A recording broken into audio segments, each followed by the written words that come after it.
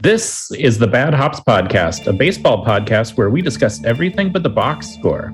So if you're looking for the ricochet speed of a Jazz Chisholm foul ball bouncing off an empty seat in Lone Depot Park, or the average attendance for a weekday afternoon game at Camden Yards, this is not the place. But if you enjoy contemplating the existential question of, if no one goes to a baseball game, does Tampa Bay still win? Welcome. We're your hosts. I'm Mark Butler. And I'm Jackie McCucci. And today we are keeping the seats warm in this big old empty stadium until the season starts. Welcome to Bad Hops.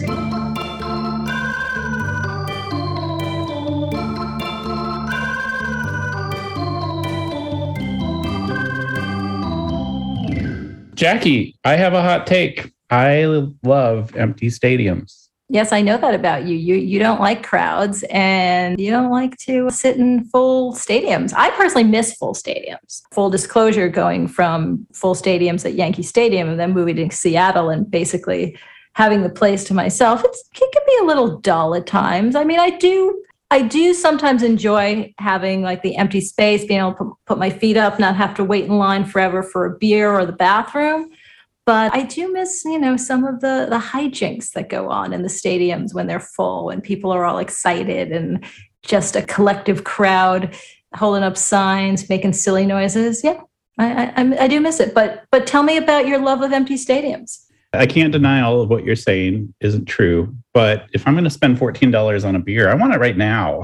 I don't want to wait in line. I don't want to have to sift through horde of humanity just to, get my garlic fries. And I also like the fact that one of the best times I ever had at what was then Safeco Field is I went to a game with our friend Shane, and we got there very, very late for a 7:05 game. We got there at 7, and we found a parking space on the street a block away from the stadium. So it was free, and we just sort of waltzed in. We did not miss a pitch because that low point in the Mariners' history, I think there were maybe 10,000 people tops. And of course, that's the irony, is today an empty stadium is about 10,000 people. And of course, then 30,000 plus empty seats. There are very few cases where you have fewer than 5 figures in a stadium. But luckily, we're here to talk about them tonight. Yes, we are. I mean, there's nothing like the beginning of the season, especially back in the Northeast when it's still cold or could be snowing.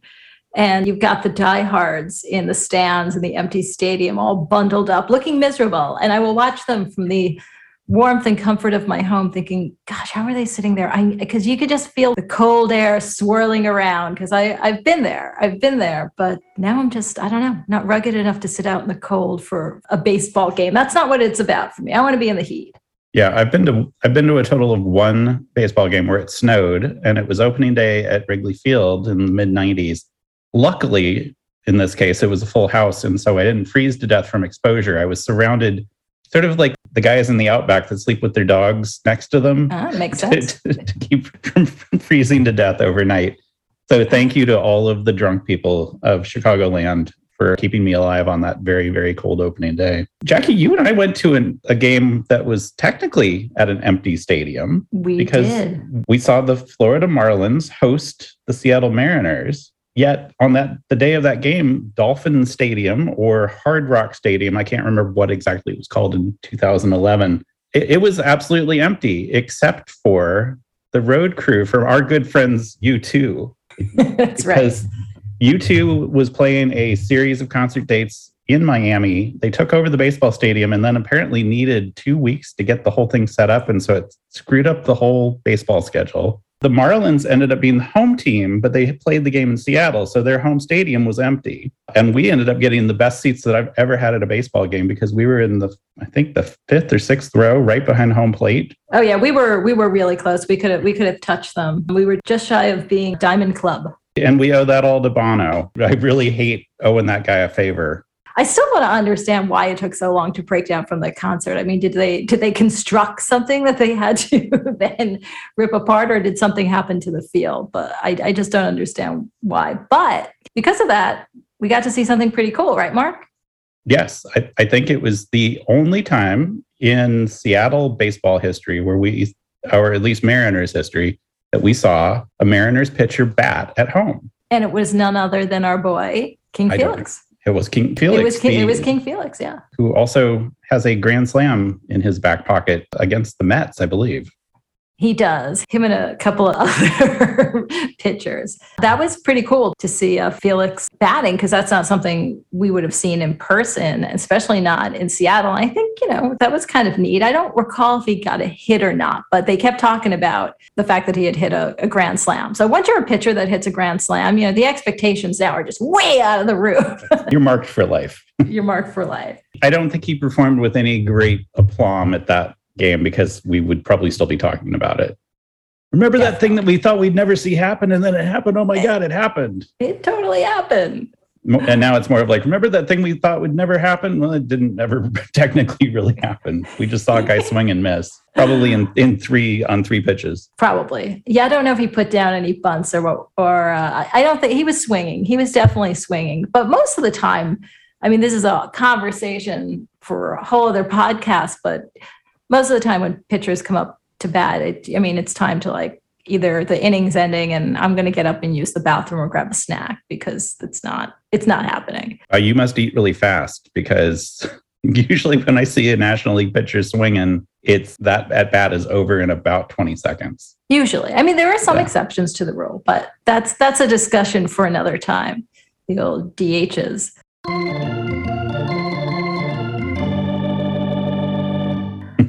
You like empty stadiums for a lot of reasons. And, I can concur with you with the not having to deal with other people and not having to wait in line.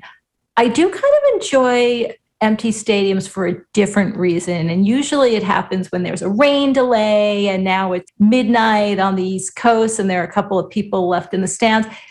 I love it because you can sometimes hear the ridiculous things that people are yelling from the stand. The guys and women in the stands, they know they can be heard. They know they're being heard on the broadcast, so they continue to do it. And I love when they distract the guys in the booth and they're doing whatever, especially if a naughty word gets in. I really enjoy that if a naughty word gets in. There's nothing you can do. It's a live broadcast. Can't believe it. Sorry. The sort of person that stays through a rain delay and stays in a stadium until midnight, and beer sales have been suspended, and you've got to be a diehard and you've got to have an agenda. And I think your agenda is to essentially swear on AM radio. Yes, to be heard and to swear on AM radio. On that note, I came across something I had not been aware of, and maybe because I don't watch a lot of St. Louis Cardinals games. But, last year when the season started, some stadiums were pretty empty because of COVID, and they were just starting to let people in, and they were only letting in, whatever the set number was, depending on what city you were in. But apparently in St. Louis, there was a problem that started to annoy a lot of the broadcasters. And I guess this has been going on for a while, for a few years in St. Louis. But because of the empty stadium, this could be heard on the radio, could be heard on TV. Cardinals fans, the alleged best fans in baseball, as we have been told over and over. Alleged. I think it's certified best fans in baseball. That's right. They were shrieking and yelling in the stands. They kept going, woo, woo, woo, over and over again. And if you can find videos of this, it's an homage to retired pro wrestler Ric Flair. Do you know who Ric Flair is? I had to look him up. Yes, a contemporary of Randy Macho Man Savage, if memory serves. He looks like he is one. So this was his signature cry, and it was just kind of a quick. He would chat, he would talk to the audience, and then he'd go, "Whoa!" Very quick, then it was over. Kind of like a grandma at a Chippendales show? A little bit like that. It was like a single woo. It wasn't like long, wasn't drawn out. But what was happening with the Cardinals fans, they were just doing it throughout the game. So it was just like, woo, woo, woo, over and over again, almost like they were, almost sounded like a dog. Yeah. And the broadcasters could hear them, and they were trying to speak, and it was like they were in the background. Well, a lot of them, the broadcasters in St. Louis and the local media, they took to Twitter to start trying to shame these people. So longtime local broadcaster Bob Ramsey, he tweeted, "The Cardinals have officially lost BFIB, best fans in baseball." I didn't know there was an acronym. Yep, there is apparently an acronym, BFIB. "Now that I have your attention, until the woos stop, it's just another fan base. Hey, do what you want. You pay for the ticket, but there are consequences. Being stripped of BFIB, I don't know what Bob Ramsey sounds like, but I appreciate that was a really good simulation of a old school broadcaster, sort of the aggrieved, you're affecting the professionality of my job. How dare you, BFIB, ex-BFIB. There is also another sportscaster in St. Louis, Charlie Marlowe of KTVI and KFNS. He posted a poll on Twitter in which he wanted to know which is worse. No fans from last year, meaning 2020, or wooing fans this year, 2021. The results of this very scientific survey were that 67% of the 1,119 respondents preferred empty stadiums to the wooers. Wow. Yeah. He also, another sportscaster had tweeted about this prior to the 2021 season because this had been going on. So this had been like an e-to-fix that just came to a culmination last year because you could really hear it. So this guy, Doug Vaughn of KMOV, he tweeted, if the Masters can ban patrons who yell dilly dilly, maybe the Cardinals can eject fans who yell woo. I didn't realize that there were bad actors at the Masters now. Apparently, there are people who yell dilly dilly. I want to see that, though. I mean, I think that'll make golf somewhat more palatable. I want to see it once, and then I want those people to go away. And just to put a neat bow on this, Jim Hayes, a reporter and anchor for the Cardinals official broadcast, which I think is Bally Sports, right? I think Bally Sports is everybody these days. Oh, especially in the Midwest, yeah. Yeah. He started a campaign called Eschew the Woo. Eschew the Woo. Eschew the Woo. And he tweeted, upon the Cardinals' return from their current road trip, I will be patrolling Busch Stadium in a t-shirt that reads, Eschew the Woo, in an effort to quell the recent outbreak of behavior detrimental to the common good. Wow. Good luck. Eschew the Woo. Can we do a fundraiser right here on the old Bad Hops podcast? Can we, after that campaign is done, can we send him to Philadelphia Flyers game? Tell him to go through the crowd with a t-shirt that says, settle down. and then see how many batteries get thrown at him. I'd like him to do that. Eschew the Woo. I mean, is there anything more pompous than that? Eschew the Woo. That is exactly the highbrow solution that will never, ever work. Much like the stadiums that kind of did a half-hearted attempt to ban the wave. Mm-hmm. If you tell somebody not to do the wave, I think that's ensured that the wave is forever. And I'm going to guess that the woo is forever. But, I think it is. But as somebody that's really not fond of the Cardinals, I think this is great because if this officially means that they forfeited the best fans in baseball title. BFIB. Yeah, sign me up. I want to be one of the best fans in baseball. And it won't happen in St. Louis. You know, it's funny. When I first started thinking about the idea for talking about empty stadiums, we were really, I think, still kind of dealing with the shell shock of having every stadium empty in 2020. Except for all those cardboard cutouts, which were kind of cute. And then they kind of, I don't know, they wore out their welcome pretty I feel like some teams did a great job with them, did a nice job. And some just felt like I, took an X-Acto knife and kind of traced them off from cardboard. Like there was like no effort. The ones that were a little bit more thoughtful about it, fine. It was fine for that moment in time.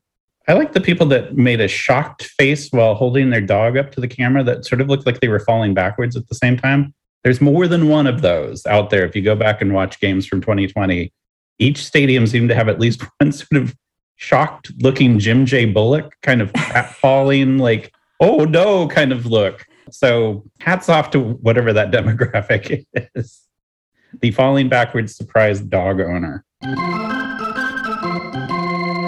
In true Bad Hops form, I started thinking about the empty stadiums of 2020, and I went back a little bit. And I have a little story to tell you about the fall of Troy. Well, is this going back from 2020 to the 1820s? That's what happened? Is it happening? Or? Well, even a little bit farther back than that, because I want to make sure I'm citing my sources. So I've combed through a lot of stuff. Okay. Boston Globe, the Baltimore Sun, Baseball Reference, which is always a great source, Sabre, which is a really great source for a lot of these weird yarns that we like to tell. But I have a special thanks to somebody that may never contribute to this podcast again, but Quintus of Smyrna. Excuse me? Is that a character on Game of Thrones? It may be. Now, Quintus of Smyrna, you know this. You're playing along with acting like you don't. Quintus wrote the original Fall of Troy in 4th century AD. And I went through the trouble of researching that just to be able to make this joke about the Fall of Troy. So anyway, love you, Quintus. Love you, Quintus. I kid, of course. I'm not talking about the 4th century here. This is a modern podcast. We're strictly focusing on the 19th century today. I would like to take you out east to meet the Titans getting ready to battle. Are you ready? And remind me at the end of the story if this actually stays on the topic of empty stadiums. Spot me on that. Clash of the Titans. I'm ready for it. First, let's talk about the home team, the great Massachusetts team from Worcester, Mass. Worcester? The Worcesters. Worcester. I'm gonna say it through a Midwest frame because I have to say it like 500 more times. So it's gonna be Worcester. Okay. Yes, the Worcesters. You know what? Let's just call it good. I think I landed the best line of the whole podcast. We can wrap up early today. Okay, we're good. Let's go home. Oh, we are home. That's right. The Worcesters. Oh, I don't know why I picked the things that I can't say out loud, but here we are. So the Worcesters joined the National League in 1880. Now, of course, as you obviously know, they replaced Syracuse, the great baseball town of Syracuse. It probably was. I mean, most of the East Coast was. Well, yes. So the Worcester team joined for all the right reasons, mostly to bolster National League President William Holbert's agenda of no alcohol sales and no Sunday games. Boo. Yeah, he really captured the spirit of baseball, didn't he? He'd actually kicked out one team, the Cincinnati Stars, out of the National League because they sold beer at home games. Jeez. So, yeah, William Holbert sounds like a real piece of work. Mr. Sounds like fun. Yeah. Mr. Fun, Mr. Probably not very profitable, if you ask me. And also the whole no Sunday games. I get why some people didn't want to do it. But you know what? You could play on Sunday afternoon. You have time for Sunday school and church and then baseball. That's right. You know, I'm not saying that this was all about taking the high moral, ethical road, because Mr. Holbert also wanted to block out the formation of competing leagues by adding teams with any sliver of potential market-wise. And so that's how it came to pass that the National League in 1880, which was comprised of, I think, 6 other teams, decided to add Worcester, Mass., which was the 28th largest city in the U.S. at the time, representing 58,000 citizens. Worcester wasn't exactly good ever. They had one Hall of Famer in their lineup ever, John Clarkson, a pitcher who I really couldn't find that much about, but he's in the Hall of Fame. So good for him, Kelly's great-great-grandpa. And the record showed it. Things were so bad in Worcester, actually, that they created baseball's first BOGO. The very first doubleheader for the price of a single game was played in Worcester to get people to come to the games. That's the dying art form of the twilight doubleheader. Although I think probably in a stadium with no lights would be a day doubleheader. They also had another problem in terms of representing their city or their fan base. In the first 3 years of the team, they were known as the Ruby Legs, the Brown Stockings, and of course the Worcesters. The Worcesters. I like the Ruby Legs, though. That sounds kind of regal or something. Yeah, a little Wizard of Oz, too. Yep. So that's the home team. So let's meet the visiting team from Troy, New York, the Troy Trojans. All right. Now, Troy was the veteran team in this face-off. They joined the league in 1879, a full year ahead of Worcester. The National League itself had only been formed in 1876, so it's not exactly like we're dealing with a ton of history. But before Troy and Worcester joined, as I mentioned, there were 6 teams. Detroit, but not who you think it is. Providence, Buffalo, Cleveland, also not who you think it is. The Chicago White Stockings, who, of course, you now know as... The White Sox? Or did they become somebody else? I don't know. The Chicago Cubs, duh. I'm sorry. Just because they're called the White Stockings doesn't mean that they just carried on became the Sox. Like they took off their stockings, and I didn't realize that. No, I learned something. I did not know that. Well, and so then the other team in the league was the Boston Red Stockings, who then became the Atlanta Braves, obviously. Or the Boston Braves first. I think we got to get into this topic, why so many teams name themselves after their socks. Yeah, I always found that to be a strange and lazy way of doing things. Like, I know, I'll be the black sweatshirts. That's it. That's what we'll call the team. What are you wearing? All right, sounds good. Yeah, I don't know. Well, I think we should look into why the color of gentlemen's stockings was so important to the game of baseball early on. Yeah, or else we just need to like start our own team called like the Tulsa Shoes. Why not? Tube socks, the Tulsa tube socks. I like that better. I actually think you've just branded a double-A independent league team. So good for you. I'm pretty sure. And like, I mean, it writes itself with promotions, the tube socks. Come on. I mean, the hats are going to be pretty sick as well. So yeah, I'm with you on this. This is Let's do it. Glad we're in business together, so I can get 10% off of the top of the Tulsa tube socks. Back to Troy, New York, which of course is the thriving hub of something. Well, it used to actually. So I've spent time in Troy, New York. It used to be a manufacturing town, like a lot of towns in upstate New York. That's why it would have money for a baseball team. Yeah, a little money. A little money. So Troy was a little bit smaller than Worcester. It was actually the 29th largest city in America at that time. I think like 3,000 or 4,000 fewer people. But Troy was the powerhouse in this matchup. In fact, this is another thing that I learned. I really love these rabbit holes because I sort of sit at my desk sometimes thinking, what? The Trojans had the player who hit the first Grand Slam home run in Major League Baseball history. In 1881, it took 5 years after the formation of the National League to have a Grand Slam home run. Wow. Hats off to Roger Connor. Who hit the first Grand Slam in MLB history and also the first walk-off Grand Slam. Same at bat. And that was in 1881 against none other than the Worcester Worcesters. The Worcester Worcesters. Had a little bad blood coming into the 1882 season. All right. Roger Connor broke some barriers, but I want to tell you about the best player on the Trojans. Smiling Tim Keefe. Was he a happy guy? We'll post some pictures on social, and I challenge anyone out there to find a picture where you can see his mouth, or find him smiling, because he basically had a stern gaze and a giant mustache, like every baseball player in 1882. I mean, honestly, I love the giant mustaches. I wish they would come back in baseball, but I know we had our moment for them with the bartenders. That's right. Not Tom Wilhelmsen, though. So Smilin' Tim, or also known as Sir Timothy, very regal, was the most innovative pitcher that this young game had seen. He had multiple throwing styles. He had sidearm delivery, submarine delivery, and once it became legal in 1884, overhand pitching. Ooh. I also did not know that the way that 99% of all pitches in Major League Baseball are thrown was illegal for the first 10 years, that you couldn't actually just throw the ball and with a release point over your head. Interesting. I did not know that either. Yeah. So fun facts galore. Smilin' Tim had what was called a hop, skip, and a jump delivery, which I can only imagine what that would look like. Probably annoying as hell.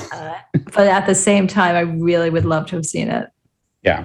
He had a wicked curve, and he changed speeds, unlike almost every other pitcher, because most guys just chuck the ball. Right. Which I can understand. A man of many talents, Smilin' Tim also designed the funeral uniforms for one of his next teams, the New York Giants. Wait. Funeral uniform. So you would wear your uniform to a funeral? Is that how that worked? Were there many players dying? Well, it wasn't as cool as that. They were all black uniforms with white letters, which actually sounds kind of amazing. That sounds very cool. That was in the mid 1880s. And so sadly, I don't know that any photographs have been found of the funeral uniforms, but it sounds pretty awesome. Yeah. And he parlayed that savvy into starting his own sporting good company. Yeah. Tim even became an umpire when his playing days were through. This is a lovely quote, so I want to throw this in there. I did not like umpiring. Did you ever see a man who did? Oh, I think we've seen a couple now. I think we see a few sort of power mad people, but I don't know if they love umpiring or if they just love being the numero uno. Mm-hmm. The Trojans had the power, but In all honesty, both teams were flailing and failing. They were losing games and they were losing money. But as the 1882 season neared the end, these two teams faced off for one last series. All right.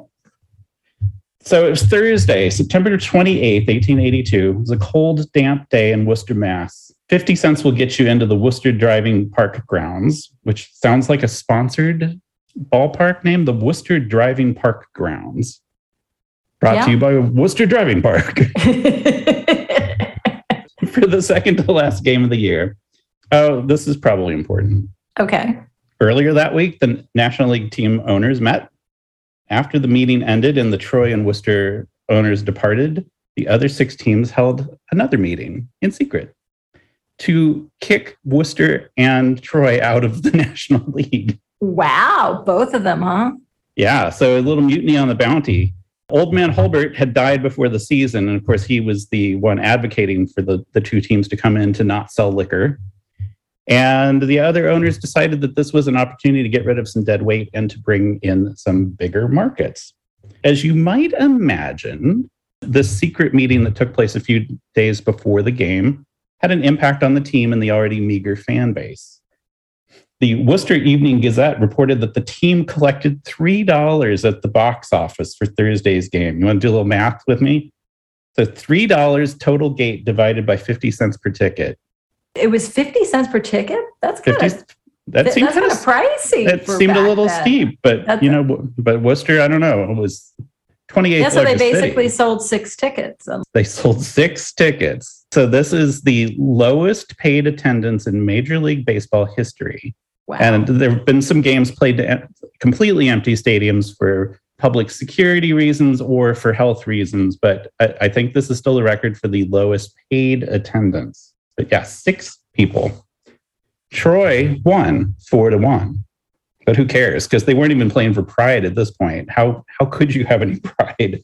I don't know. The season ended the next day, and then Worcester ended, and then Troy ended. Oh, but actually, I want to show you something. Give me one second. It's right here. Just a reminder, it's an audio podcast. You got to tell us what we're looking at. I'm showing you a bobblehead I have. I don't know if you can see it because and this is from Troy. This is Johnny Evers, and he was an old-timey Troy player. I was not at this game. My mother-in-law sent it to me, as she tends to do whenever she gets a bobblehead at a baseball game. She just knows that I collect these things. But yeah, so I have a Troy Johnny Evers bobblehead. I don't know if they were the Trojans at this point. I'm assuming this was later on, but yeah. I've got a little homage to Troy over here. The Troy Trojans disbanded almost immediately after this game. I'm wondering if that is Johnny Evers of the famed double play combination of Tinkers to Evers to Chance. Maybe. Have to look it up. I'll have to check it out. But anyway, I didn't mean to interrupt, but I just thought random stuff in my lair here. Let's roll the credits, and then we'll do a little Where Are They Now slides to kind of intersperse here. In memoriam. Yes. At the December 1882 league meeting, the two teams were officially ousted and the replacements were announced. The New York Gothams, who then later became the Giants of New York and now San Francisco, and the Philadelphia Quakers, who still survive today as the Phillies. Now, there's a happy ending to the story, because both Worcester and Troy were granted honorary lifetime memberships in the National League, which meant absolutely nothing. Not a thing. Happily, Smiling Tim Keefe went on to better things. He still sits comfortably with the 10th highest win total of all pitchers of all time. He still has 100 more wins than Justin Verlander, the closest active player. So I think he's ensconced in the top 10. Smiling Tim, who'd begun to resent pitching for Troy, who kept invoking a reserve clause in their contract that forced him to accept a below market salary or to just not be able to pitch, period, ultimately found financial success with the New York Metropolitans, not to be confused with the New York Mets. Yes, the original namesake of the Mets, though. The Metropolitans almost doubled Tim's salary, and then within a couple of years, he landed with the Gothams. Just as they changed their name to the Giants, he made even more money and, of course, designed those sick uniforms. And as sharp off the field as he was on the field, he never forgot the inequities of player contracts and helped form the Brotherhood of Professional Baseball Players, one of the first players' unions, and ultimately the Players' League, a player-owned league in 1890, which were two major efforts to fight for fairness in contracts. I pity anyone but the 6 people that showed up for that game because they might have seen one of the all-time greats in action, Smiling Tim Keefe. And had the place themselves. So, but sadly, beer was not being sold, so they couldn't have easy access to it. Think of all the elbow room. All the elbow room. Oh, yeah. I'm sure they were able to put their feet up, take their bowler hat, and put it over their head and take a nap. Very cozy. Speaking of, again, empty stadiums, prior to COVID, because we know COVID, that was not a choice. It was a necessity that had to be done. There was actually a team that held a baseball game and on purpose did not want anybody there. They hosted something called Nobody Night. This happened back in July of 2002 when the gates of Joseph P. Riley Jr. Park, try saying that 10 times. That's why they refer to it as the Joe. They actually padlocked the gates there. And the fans of the Charleston River Dogs had to gather outside. Now, you're going to love the symmetry of this because the Charleston River Dogs are the Class A affiliate of the Tampa Bay Rays, or the Tampa Bay Devil Rays, as they were known back then. So yes, the Tampa Rays, the team that is known for not having to try very hard to have a low attendance record, they decided to actually have a promotion for their AAA team where they would have the fewest amount of attendees. So basically what they did is everybody except employee scouts and the media were barred from entering the stadium. Fans gathered at a tailgate party and they had beer and they had snacks and things were discounted and people brought deck chairs and peered through the gaps in the gates to watch the game. They waited until the bottom of the 5th inning when it became an official game and the attendance was recorded at 0 and then the gates were open. Oh, so you could get in for free. So, free, quote unquote. Exactly, for free. You know, you were buying your discounted beer and snacks on the outside, peering on the, you're looking through a knothole at a game you're not supposed to go to. They actually interviewed some folks who went to the game. And one guy from Illinois, he said he had hoped to catch a game while he was on vacation. And he was not impressed. He said, I don't think this is a real good idea. I thought it was kind of silly. So he was not impressed. I guess he thought he was going to just see a minor league game while he was in Charleston.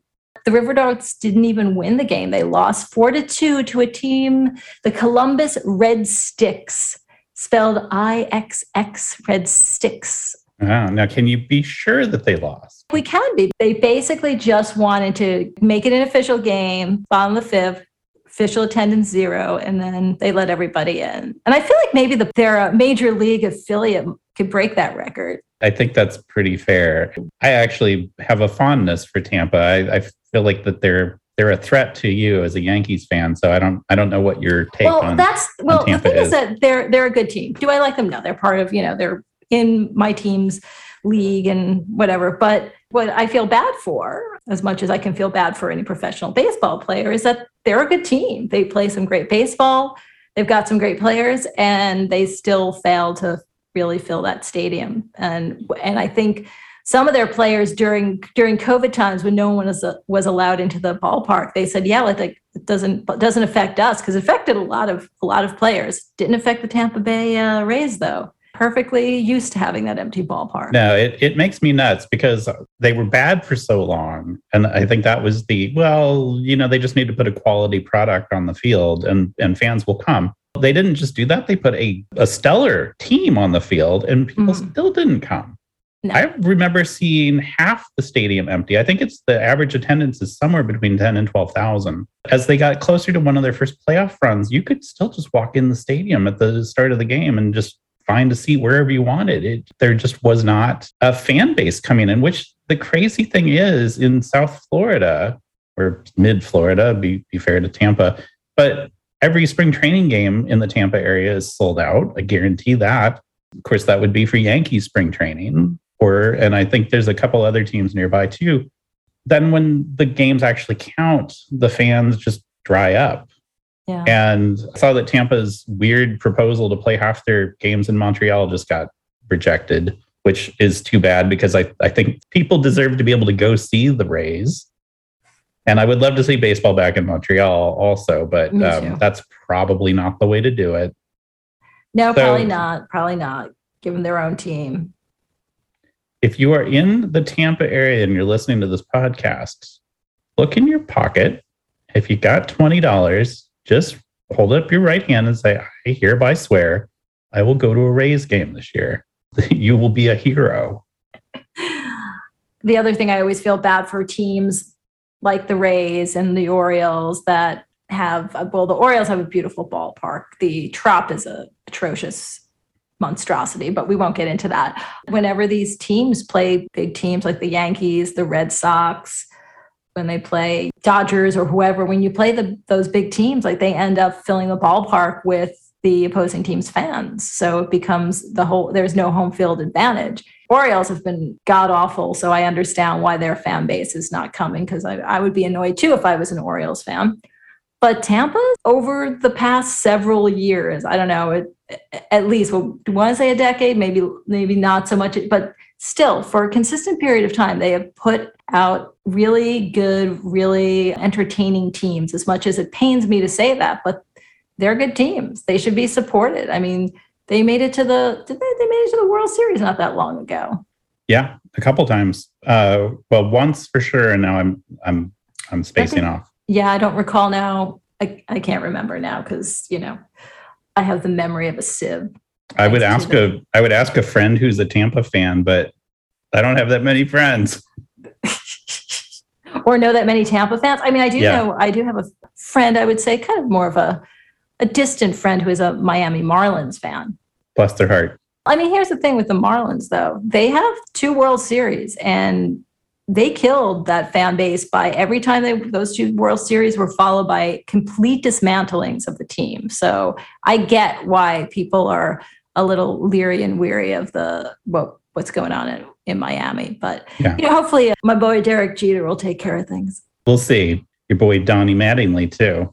That's right. I got a question for you, but I was wondering, does it even matter if you go to a game, right? And then the follow-up question to that is, what does it take to get butts in seats? But does it matter? Like, we couldn't go to games in 2020 and it was killing us. Mm-hmm.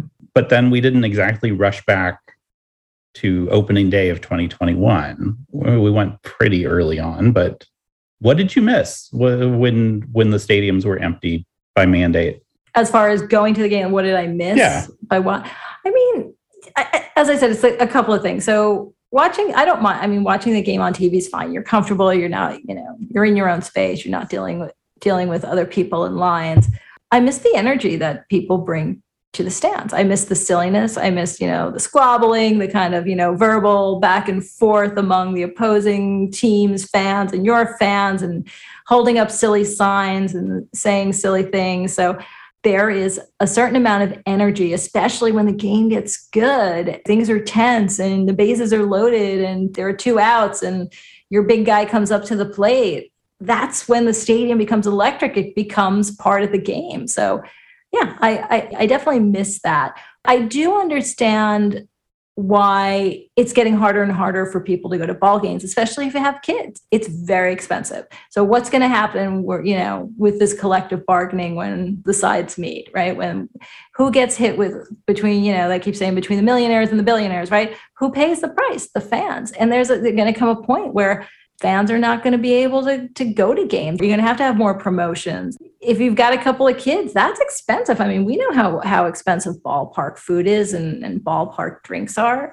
We're lucky enough that we can do it. But if you've got other priorities, good luck to you getting people there. We're also lucky enough to be 30 miles away from 2 minor league teams. And Yes. So if budgets are tough, you do have an option. Or frankly, if you're tired of the fussy formality of going into a big league park, going through all of the hassles and dealing with the big wave of humanity for a game that you don't really care about, Mm-hmm. then you have options. You can go sit on a cheap bleacher seat and yell at some guy you've never heard of before and will never hear of again. Honestly, when I've gone to a game that I've had like no skin in, I went to a Tigers Reds game in Detroit once because I wanted to see the stadium. Right. I didn't care, but I was still yelling. You knew who was a bum and you knew who was good. I mean, I jumped up for a pretty cheap Carlos Guillen home run at that game because it was like, is it going to get over the fence? I better stand up to see. It was kind of, it was exciting. It was a moment. That's the thing that you can't ever get at home. And especially if I ever watched a Tigers Reds game at home, I guarantee I'd be doing something else at the same time. You would not be paying attention for sure. Yeah, I'd be doing the Wordle. The Wordle. I have not gotten into Wordle. I am happy to say. For me, it's like 20 seconds of my life. And that when I'm doing poorly on it, I see that like fading out personally as soon as I forget that it's there, which may be tomorrow. But now I just said Wordle, so I'm going to probably do it tonight. Wordle. I don't even Wordle. Okay. Yeah, I'm just refusing to acknowledge that it exists right now. You know, I ignored Sudoku. I ignored Words with Friends. Well, look at you. You're at me, just ignoring things. Top of the world, Ma. That's right. Just ignoring it all.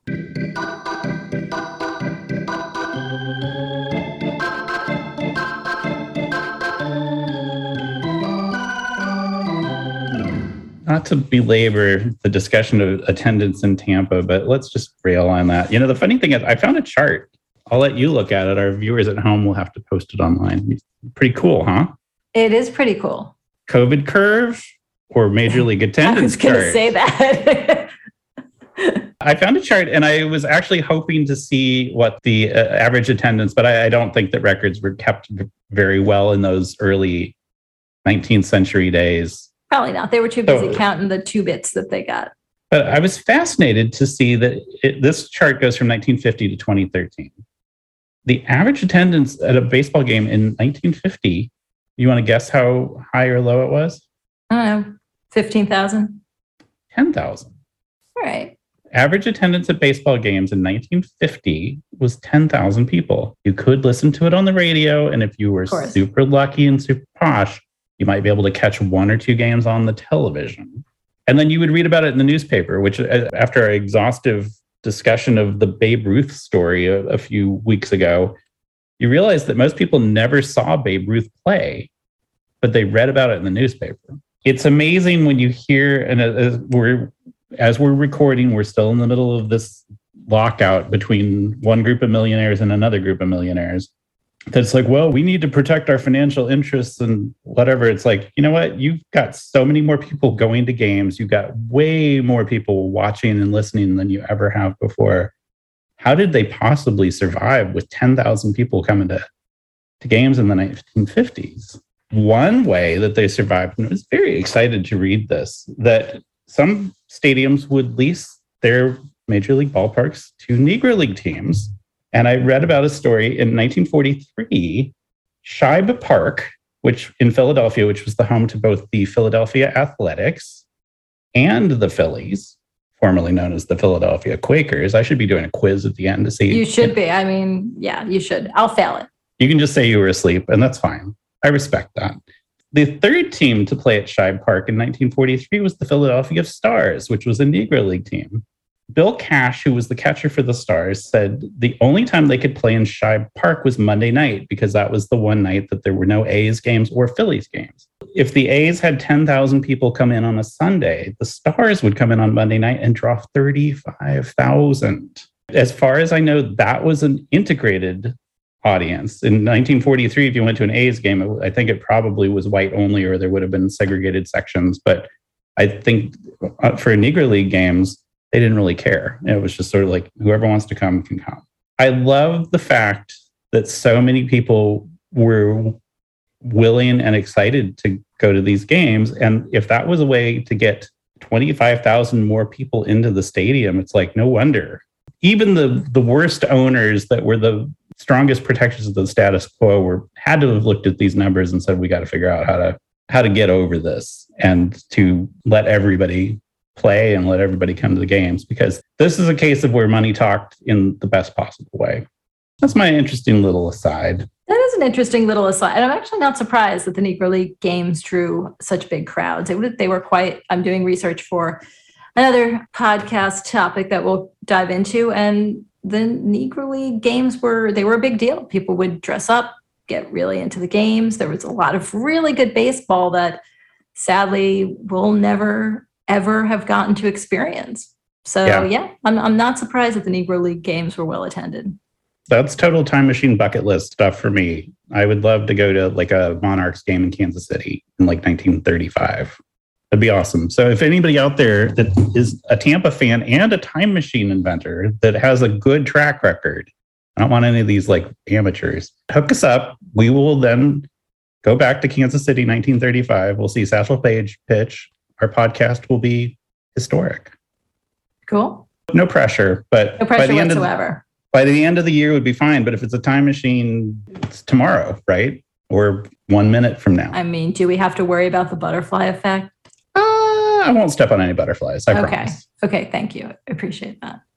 Anything else on empty stadiums? We've sure filled up a lot of time talking about empty stadiums. No, I think it's time for us to leave the stadium, right?